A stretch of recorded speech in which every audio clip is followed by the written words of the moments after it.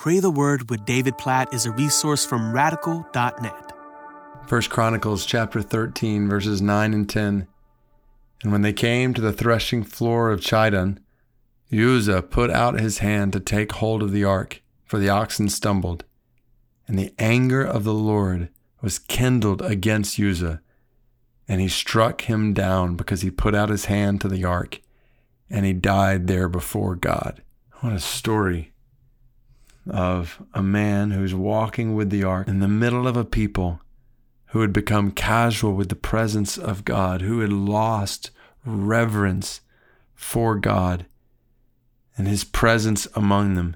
And as the oxen who are carrying the ark stumble, Uzzah reaches out and touches the ark, which God had expressly, specifically, explicitly said, do not ever do. Uzzah does so, and he dies before God just like that. This picture of a lack of reverence for God, awe of God, a casual approach to God, and a casual approach to God's commands. Can I just pause there and encourage you to ask, is there any sense in which you have grown casual with the presence of God?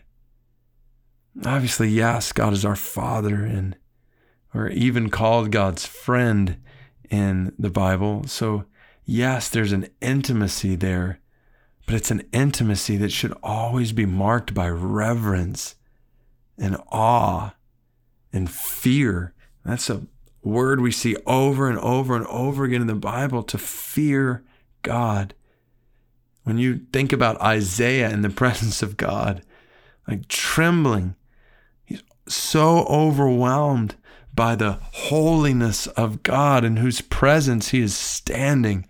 Like, are you and I prone to grow casual with God and with the commands of God in such a way that we might disobey his command with a thought here or a word there or a desire or action, and then we think, that wasn't that big a deal, when one sin against God is worthy of death, is worthy of eternal death. That's what 1 Chronicles 13 is shouting here. All of the Bible is shouting the seriousness of sin.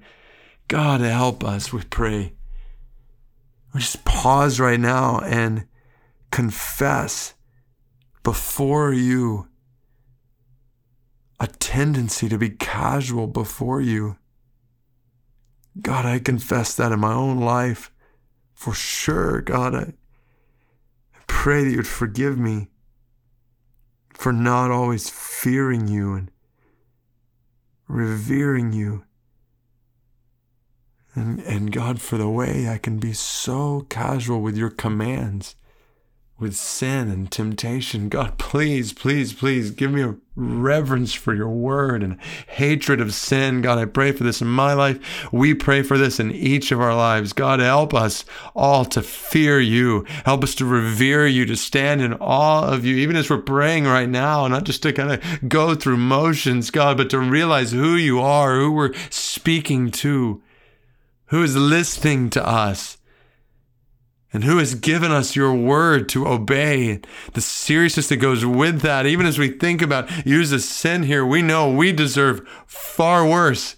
We've committed far more sins in our lives. Jesus, we praise you for paying the price for our sins. We glorify your name for taking the just punishment upon yourself that we deserve, for dying in our place.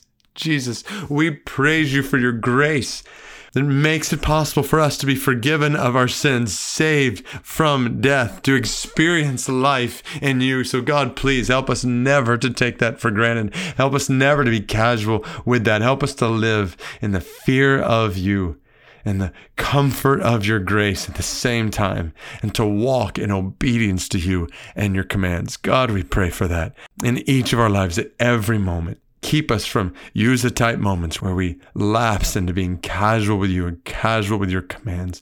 God, help us to walk in obedience to you at every moment, in light of your holy presence in us and with us at every moment. We pray this in Jesus' name. Amen.